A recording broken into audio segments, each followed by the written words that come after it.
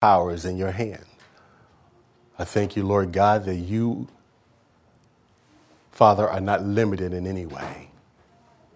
Time and time again, Lord, you've shown yourself to be faithful to us.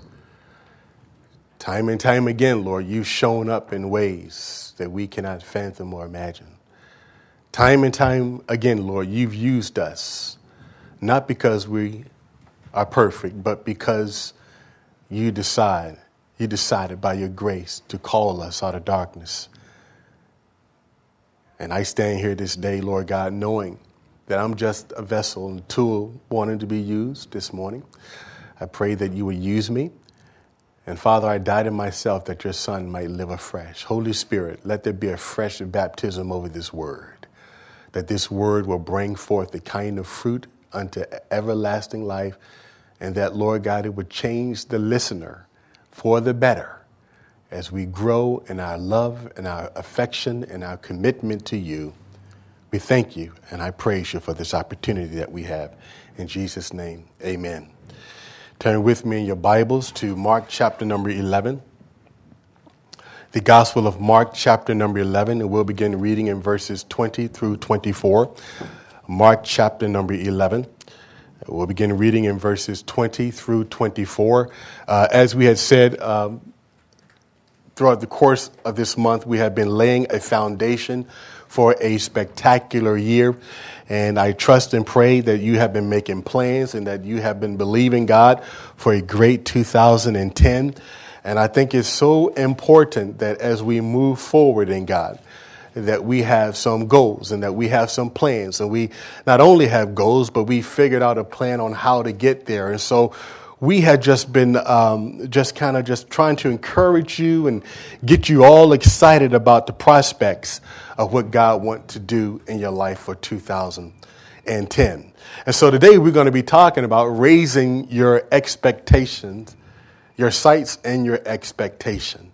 Raising your sights and your expectation. Mark chapter 11, verse 20 through 24. Now in the morning, as they passed by, they saw the fig tree dried up from the roots. And Peter, remembering, said to him, Rabbi, look, the fig tree which you cursed has withered away. So Jesus answered and said to them, have faith in God. For surely I say to you, whoever says to this mountain, be removed and be cast into the sea, and does not doubt in his heart, but believes that those things he says will be done, he will have whatsoever he says. Therefore I say to you, whatsoever things you ask when you pray, believe you receive them, and you will have them. Verse 24 again. Therefore I say to you, whatever things you ask when you pray, believe that you receive them, and you will have them. Father, help us as we study. As a policeman, one of the things that we have to do on a yearly basis is what they call requalification.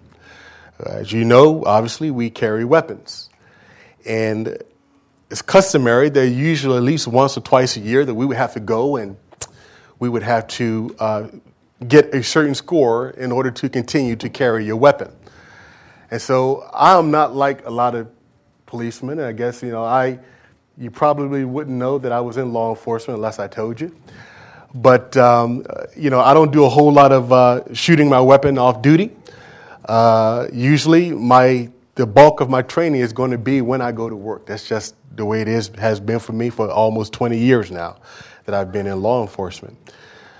But there came a time, and it still does come from time to time, when I was at the range, I was shooting, and they would have these firing line instructors, and they would just kind of stand there, and they would watch over you and make sure that everybody was following proper protocol. And if you don't do it in shooting, or you don't practice like anything else, it's a perishable skill. You can lose it. You can diminish in your ability to be able to shoot. Just little small things that just throw your bullet completely off. So I'm at the range, and I'm shooting at the range there, and I begin to notice that all of my bullets. And this had happened like the last couple of times I went to the range. Now, I had been qualifying. I shot well enough to qualify. But I noticed all my bullets was going in a downward direction. And I'm like, why? And so, and because I'm not practicing them as much and really trying to understand it, and just really spending time with it, I begin to I said, well, maybe it's my grip. Maybe I'm not holding the gun firm enough. If you ever fired a weapon, when you shoot a weapon, it has, it got a lot of what we call a recoil. Thank you so much. That's what I was looking for.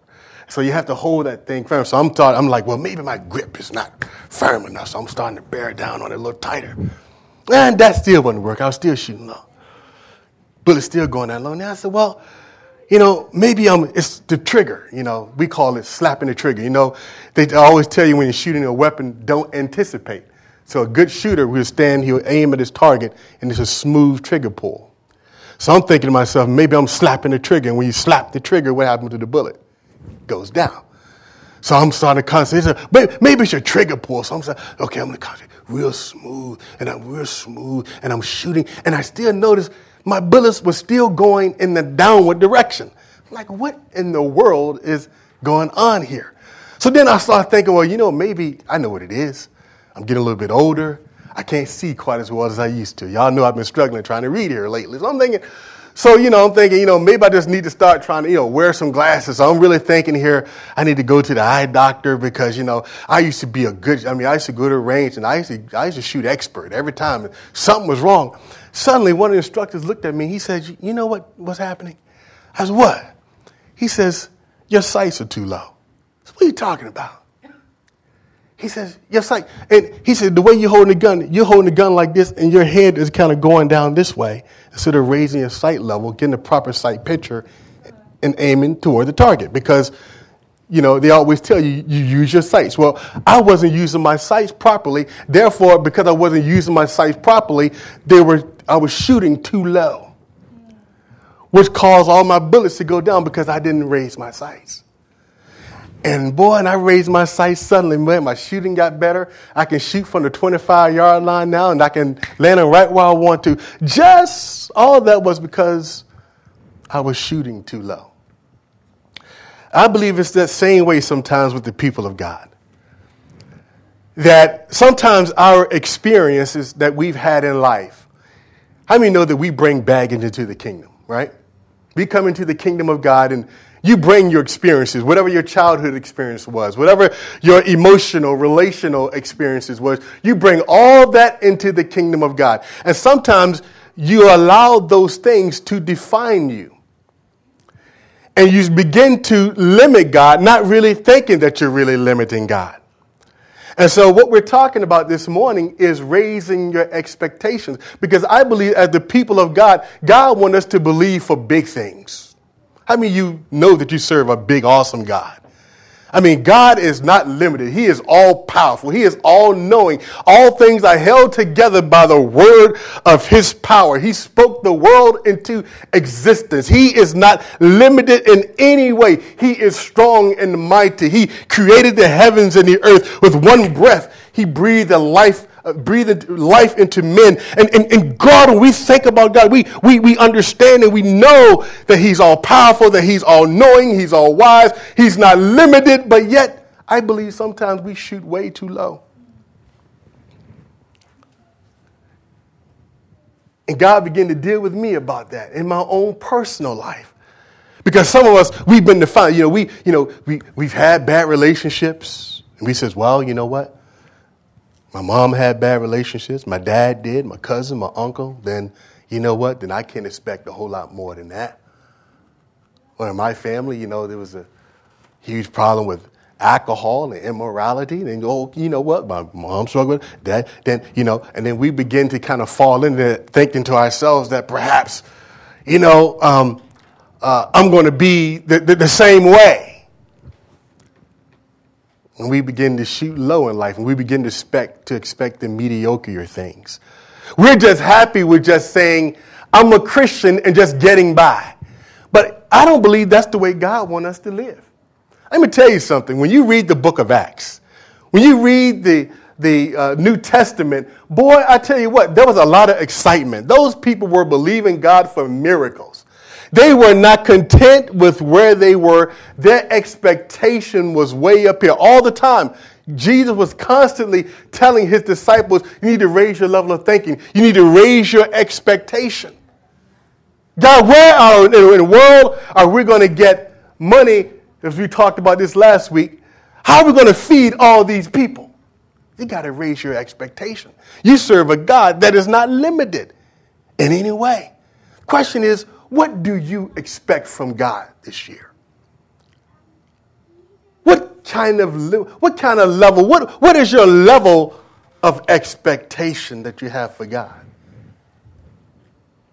See, it's a spiritual and psychological fact that we move toward what we see in our minds. You know, the Bible says, as a man thinketh in his heart, so is he. See? So again, I ask you, what is your expectation going into 2010? What are you believing God for? You are what you think, and you will get what you expect. You are what you think, and you will get what you expect. I remember some years ago, you might have heard me use this analogy, but I'll use it again because it's perfect for this message.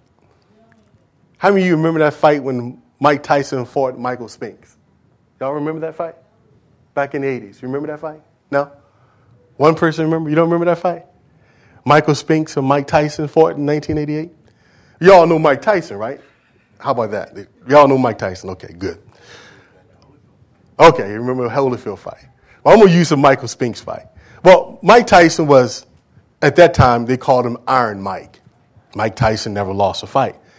Mike Tyson was one of the few people that I ever saw knock somebody out with a body blow. And, Mike Tyson's fight traditionally lasted no more than 2 or 3 rounds. That was on the. If you went 4 rounds with Mike, you're pretty good. And so Mike Tyson now is going to fight for the heavyweight championship of the world. He's going to fight Michael Spinks. Michael Spinks was the man. I was in college in those days. And this was back in 1988. I remember getting all excited, getting my popcorn, and all my buddies. We're in college, and we're sitting there ready to watch this long fight, thinking, boy, Mike Tyson going to fight the heavyweight champion of the world, Michael Spinks. And Michael Spinks, was a pretty good fighter. So we're like, yeah, but this is going to be a good fight. And we're going to get all this food. And that fight, and let me tell you something. Before I say that, as you know how they do this, how the people come walking into the ring. They all come, the boxers, they come in and they play their little music and they start doing their little dance. And I'll never forget, I saw something. Michael Spinks came. Mike Tyson came and he was like, and he looked like somebody who's just deranged, And I'm looking, I'm like, boy, I wouldn't want to mess with him. And Michael Spinks came in and wouldn't make eye contact with nobody. He came in and I looked and I said, now I wasn't even following God, but I said, that boy, he is already defeated before he get in the ring. He is scared to death. I could look at him and I could see that he was terrified before he threw a first punch. And sure enough, the fight goes on. The fight starts. And from the beginning, he's running like this. And Mike Tyson is on him. And Mike Tyson is on him. In 90 seconds, all 90 seconds, I hadn't even ate a chip. Michael Spinks goes down. You know how Michael Spinks went down? Michael Spinks had no expectation that he was going to win. He didn't believe that he was going to beat Mike Tyson. All he was thinking about is, I just want to survive. I don't think do you believe that God wants his children living that way? God wants us to be soaring. Listen, you are a winner in the kingdom. But you got to expect to win in every area of your life. You see, if you don't expect to win, if you sit around home and you talk about all the negative, if I'm believing God for a job, well, you know what? I'm talking about jobs. I'm expecting God not only to give me a job, but to give me a what? Good job. I'm believing God for a great marriage, a great relationship. I'm believing God for kids that are going to serve God. That's what I'm going to speak because that's what I expect. I expect to be prosperous in every aspect of my life because as you think, so are you. If you think that you're going to lose in this area, then you probably are.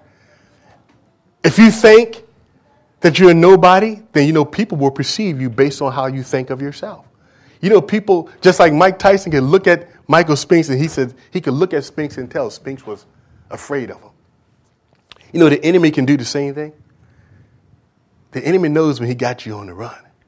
But see, there's something about the people of God that got to have an expectation that, that I am going to win in 2010. The things that plagued me in 2009, this year is going to be a whole different year. And so we have to confess what you expect.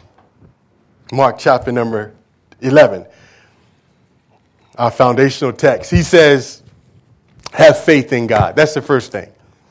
He did not say there, have faith in CNN. He did not say have faith in NBC. He did not say have faith in Fox. He did not say have faith in your spouse. He did not say have faith in your children. He did not say have faith in the president. The call here is to have faith in God.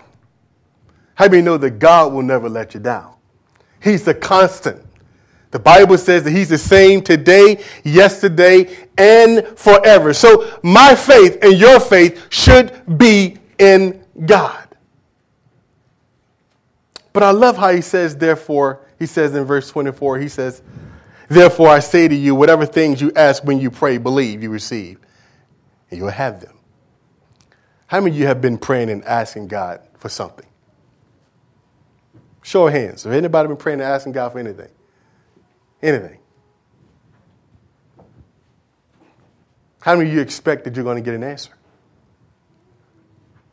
Wow. That's good. So you expect that what you're praying for that you're going to get. That's good. Because if you did not expect it, why pray it? See, here's what he says. He says, now here's how many know a command is a command? Jesus says, therefore, when you stand, when you pray, believe you receive it, and you'll have what you say. So here's what I do know in God, that I have to first have an expectation that what I'm about to ask God for, that God is going to bring it to pass. Well, Pastor, what if it doesn't happen that way? I don't get into all of that. Let me tell you why I don't dwell on that. Because when you read the scriptures, there's nothing in the Word of God that speaks a whole lot about the what ifs. Yeah, I mean, we all know that God is sovereign, and we all know that God is going to have his will, but he's giving me and you command. He said, look, when you pray, you believe that what you pray, you ought to expect that you're going to get what you ask for. Other than that, why pray the prayer if I'm going to pray and ask God for something and not really believe or expect it's going to happen? Raising your level of expectation. The Bible says that without faith, it's impossible to please God. They that come to God must first believe that he is, and that he is a rewarder of those who diligently seek him. So whatever it is I'm praying for, I'm believing God for, I don't care what it is, then I'm believing that when I ask God, that at that very moment, I am confessing and I am expecting that God is going to give it to me just as I prayed. That should be the attitude of every single believer. That should be our attitude. That when we pray, that we have an expectation that God is going to move. He says, whatever things you ask when you pray. So he says, whatever things. You know, I begin to think about that. I thought, so here he's not putting us in a box. Now, obviously, we know we can't ask God anything that's contrary to his will. We already know that. That's a given.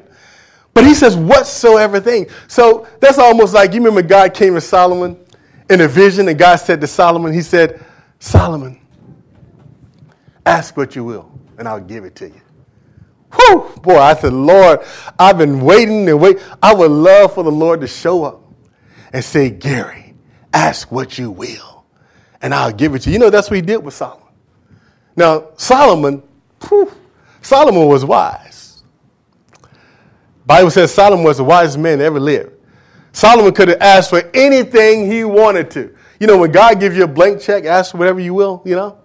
Boy, that's a blank check. Ask God, and God would have gave it to him. I really believe that. But Solomon said, Lord, I want wisdom so that I can guide and lead your people. How many of us would have been that spiritually mature to say that? Solomon said, Lord, I just want wisdom and skill to lead your people. God said, Solomon, you know what? Not only am I going to give you wisdom to lead the people, but you know all the other stuff that you didn't even ask for, guess what? I'm going to load you up with that too. Boy, that sounds something like seek first the kingdom of God and all of these things will be added unto you. Wow. Ask what you will. So when our expectation, let me tell you something. So then when your expectation is in line with God, the sky is the limit. Think about it. You start saying, Lord, bless me, Lord, with an abundance so that I can sow into your kingdom. Do you think that God want to honor that prayer? God, I want to expand your kingdom. Lord God, I want to get as many people saved as I possibly can. Let me tell you something. When you start praying prayers like that, walking out of the door, Lord, today I want to be able to witness to 10, 15, 20 people. I want to lead somebody to Christ. Lord God, use me today. Let me tell you something. You step out with that kind of faith, that kind of expectation, you can expect that you're going to get it. You can expect that you're going to get it. So God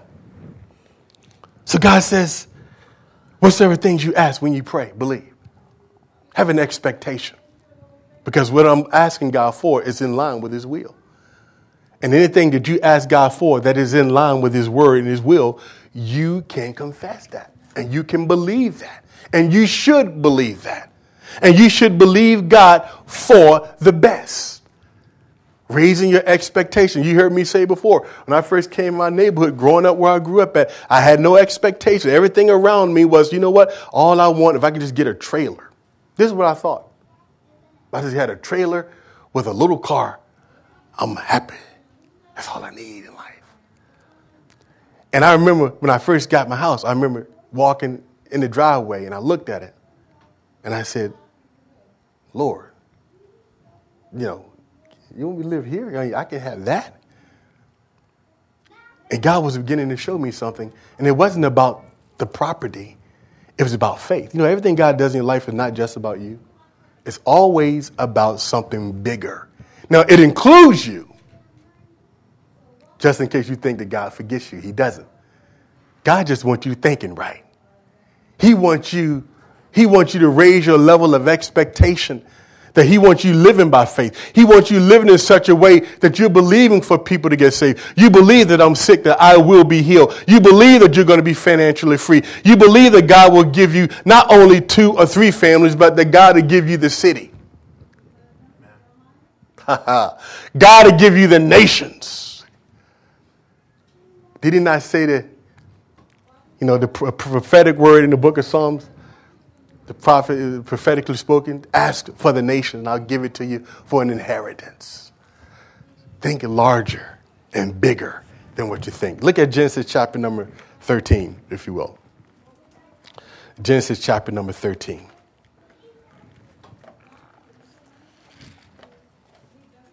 Verses 14 through 18.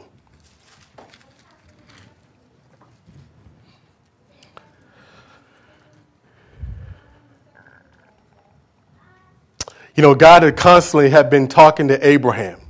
Now I want you to hear this. This is a good word.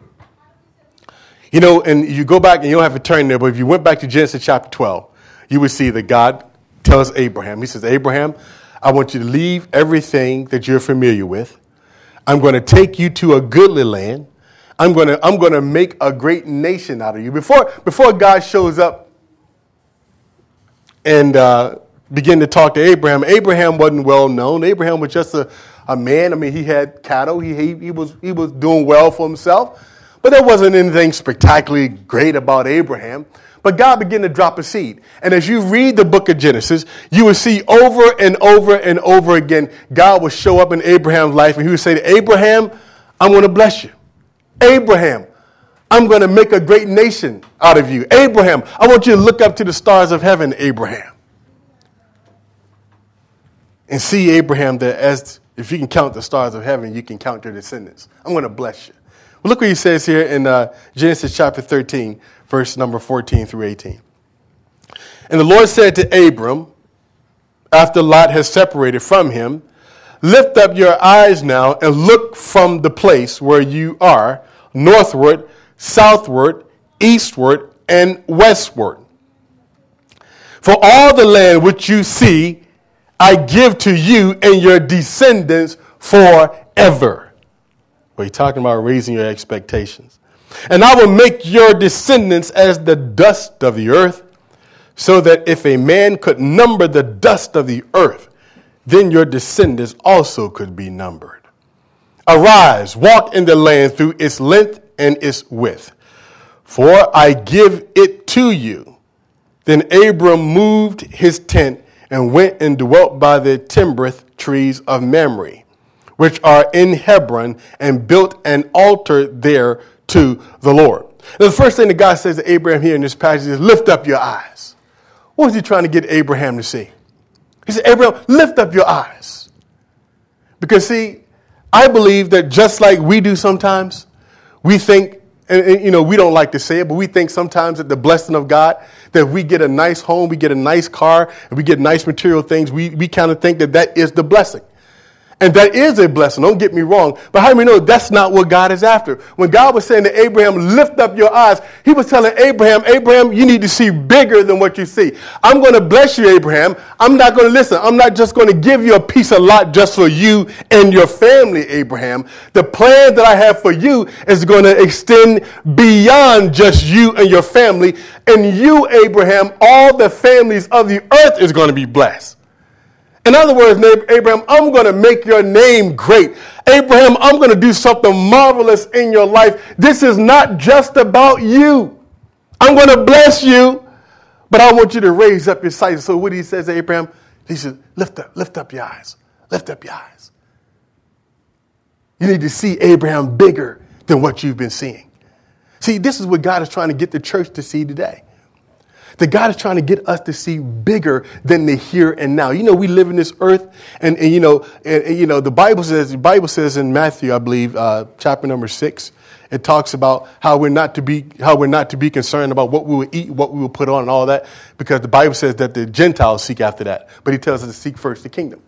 But you know, most people, I wouldn't say most, but I would say in the American church, there are a tremendous amount of people inside the body of Christ that they think all of their Christian experience is just about getting more stuff.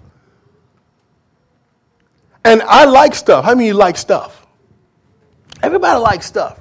But that's not what it's about. That's a blessing, but that should not be the main focus of where we are. God is trying to get us to raise our expectations.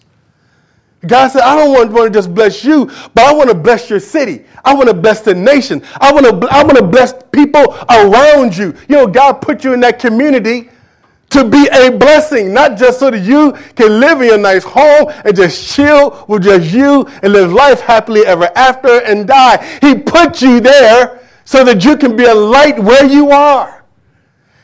And he bless you with that. If you got a 6,000 square foot house, God ain't giving people a 6,000 square foot house just so that they can live in it and say, wow, woohoo, look at me, thank you, Lord. He's given us that place. He's given us all of that to expand his kingdom. And so it's bigger than just us. So we got to raise our level of thinking and the way we look at blessing. And I believe that many of us are not blessed as we could be blessed because our perspective is wrong as it relates to blessing. But then when we begin to focus in on the kingdom of God, when we begin to make God the priority in our lives, I mean, really make God priority. I mean, really saying, God, you are the very reason why I do what I do.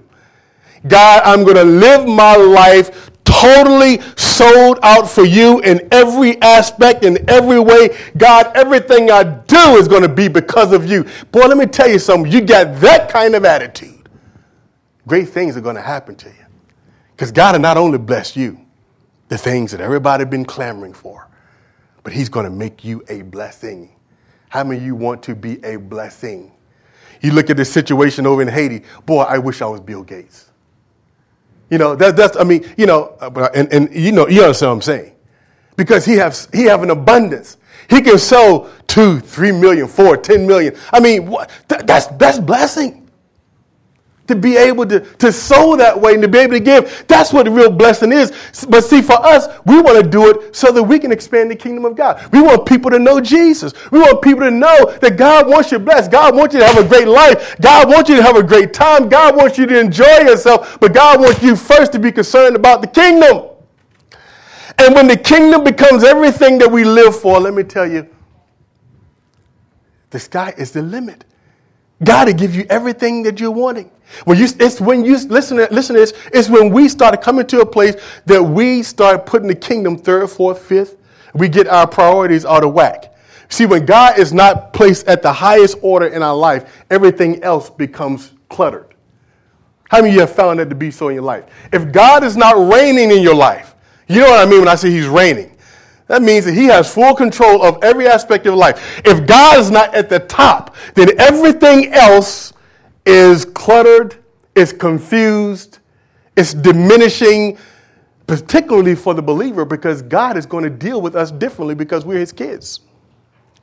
God said, now, if you were the bastard, meaning that if you weren't one of his kids, you can do whatever you want. Do you ever wonder why God that I'm a child of God and they can get away with that and I can't? Because you're a child of God. God disciplines those whom he what? Loves.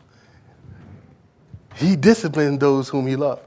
Jump on over to 2 Kings, chapter number 13. 2 Kings, chapter number 13.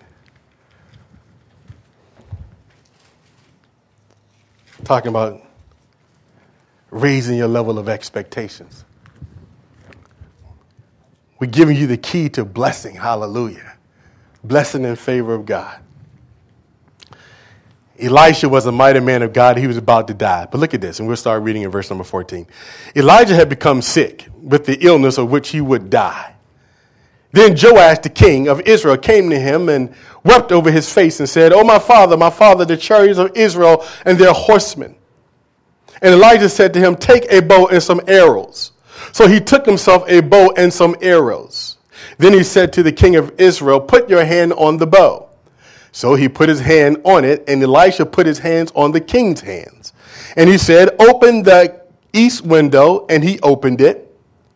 Then Elijah said, "Shoot," and he shot. And he said, "The arrow of the Lord's deliverance, and the arrow of deliverance from Syria. For you must strike the Syrians at Aphek till you have destroyed them." Then he said, "Take the arrows." So he took them. And he said to the king of Israel, "Strike the ground." So he struck the ground. So he struck 3 times and he stopped. He struck 3 times and stopped. And the man of God was angry with him and said, "You should have struck 5 or 6 times. Then you would have struck Syria till you had destroyed it. But now you will strike Syria only 3 times. You know, as I was reading that particular passage, and I thought to myself, well, you know, Elijah, what was it about this situation that you got angry at Joash the king? I mean, you told Joash to take the arrows and shoot the arrows on the ground, right? And so that's what he did. But then it says something that is suspicious to me. It says that the man of God got angry at him when he only shot the arrow 3 times to the ground and stopped. And I said, well, why is the man of God angry? Why are you angry? He said, you know what? If you would have struck the arrow, if you would have shot the arrow 3, 4, 5, 6 times, Syria would have been defeated. But since you only struck the ground 3 times, then you're going to have a couple of victories. That's about it. But they're going to continue to torment you. See, here's what I believe that the prophet knew about this man. Because everything about God is what? Lessons, and God is always teaching us things.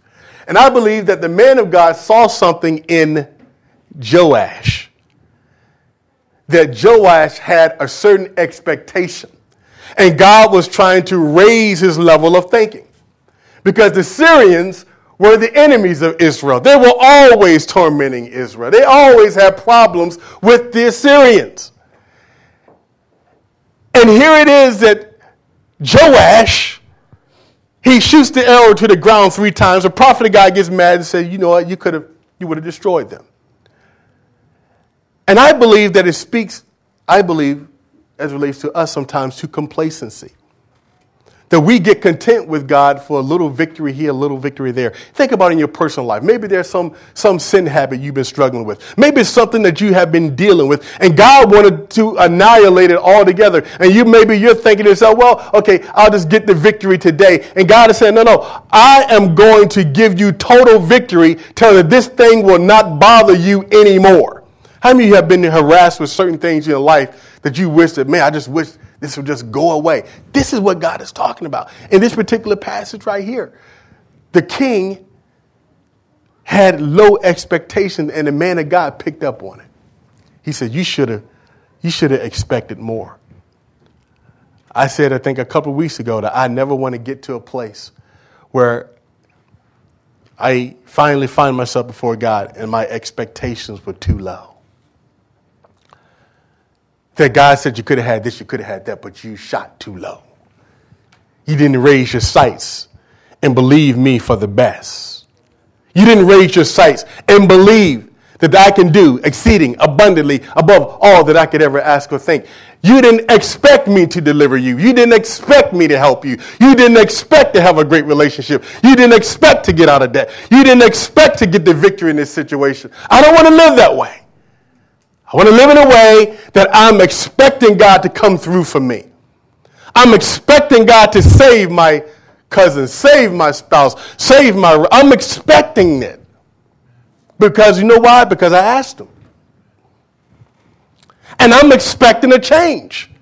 I'm believing God. I'm expecting God. You remember, I won't have you turn there for time's sake, but I've referred to it often, and I just love this story. But the woman with the issue of blood, when she was going to touch, when she had that issue for 12 years, the Bible says it, the King James Version says issue.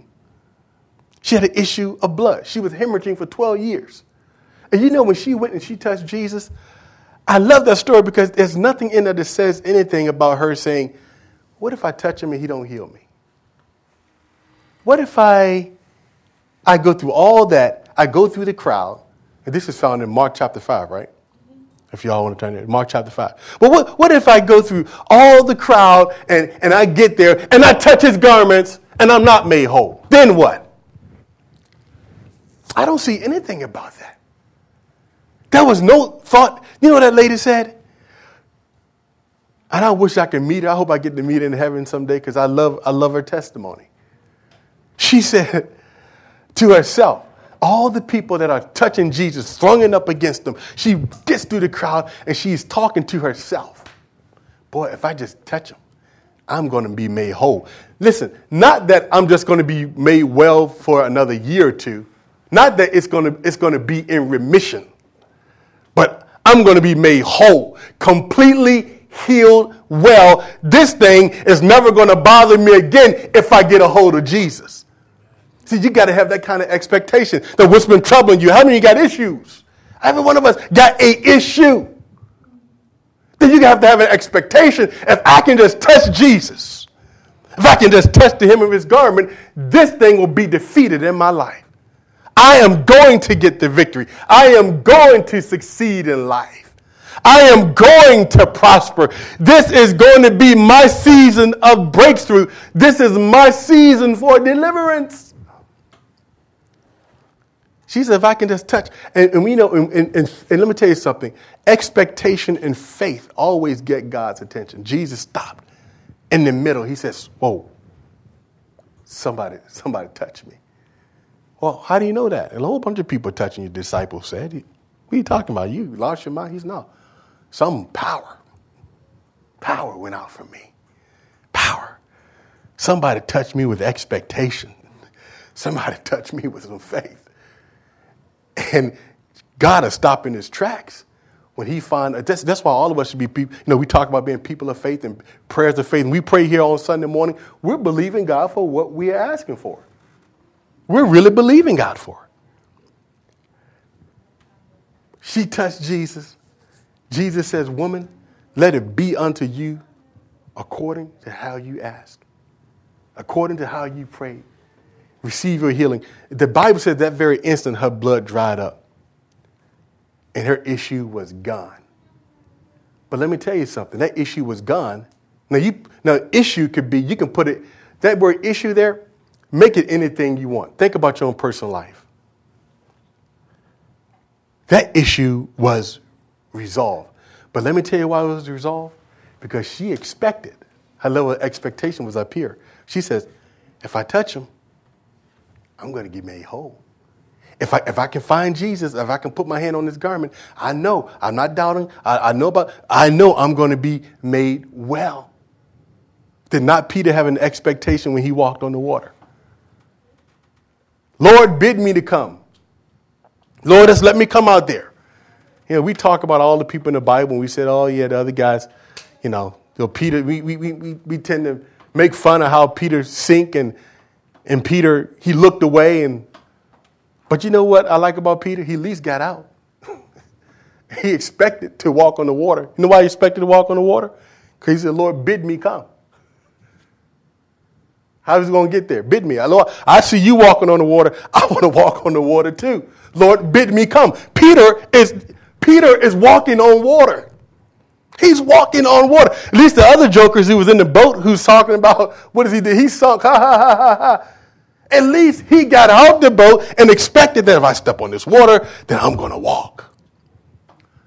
So what God is saying to us this morning is, what are you expecting God to do in your life? Whatever you're expecting, that's what you'll have. God is saying we got to raise our level of expectation and believe God for the best. And don't limit God and put God in a box. I know sometimes we can do some things around here as we've been talking about in our plans for this church. We're raising our level of expectation. Circumstances should not move you on how you do things, what you're believing God for. Faith does. I know that much. And so we do things on purpose with an expectation that fruit is going to result from our effort. Because if we did not believe it, why do it? If we don't expect a blessing, why do it? So he says in closing in Ephesians chapter 3:20, you got that up? Did I give you that verse, sister? So now unto him who is able. Now I want you to look at this. And we're closing. This is the last scripture. This is who you serve. This is who we serve. This is our God. Now to him who is able to do. Now I make that prayer every week we go out of here. Exceedingly, abundantly, above all that we ask or think. Now I want you to think about that for a second. He said, God, so in other words, think about the biggest blessing that you could possibly think about. Just conjure up something in your wildest imagination. He says, God says he can do exceeding abundantly above all. That means God can go way beyond that. Above all that we can ask a thing according to the power that works in us. He can do exceeding and abundantly.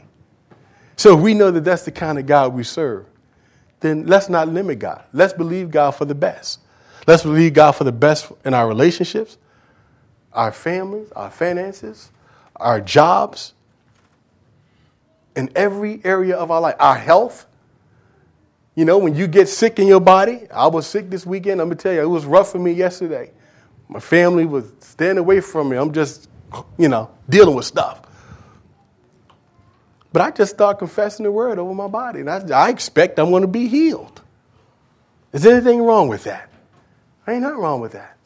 Because healing is the children's bread, and we need to walk like it.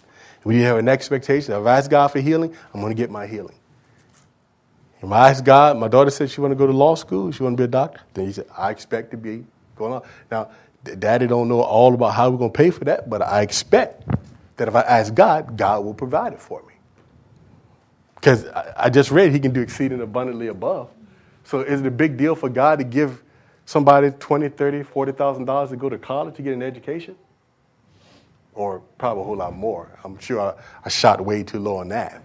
Because it seemed like college education, by the time our little ones get up, I tell you, we're going to really have to tap into that exceedingly and abundantly like never before. And so let's pray. Sit up, son.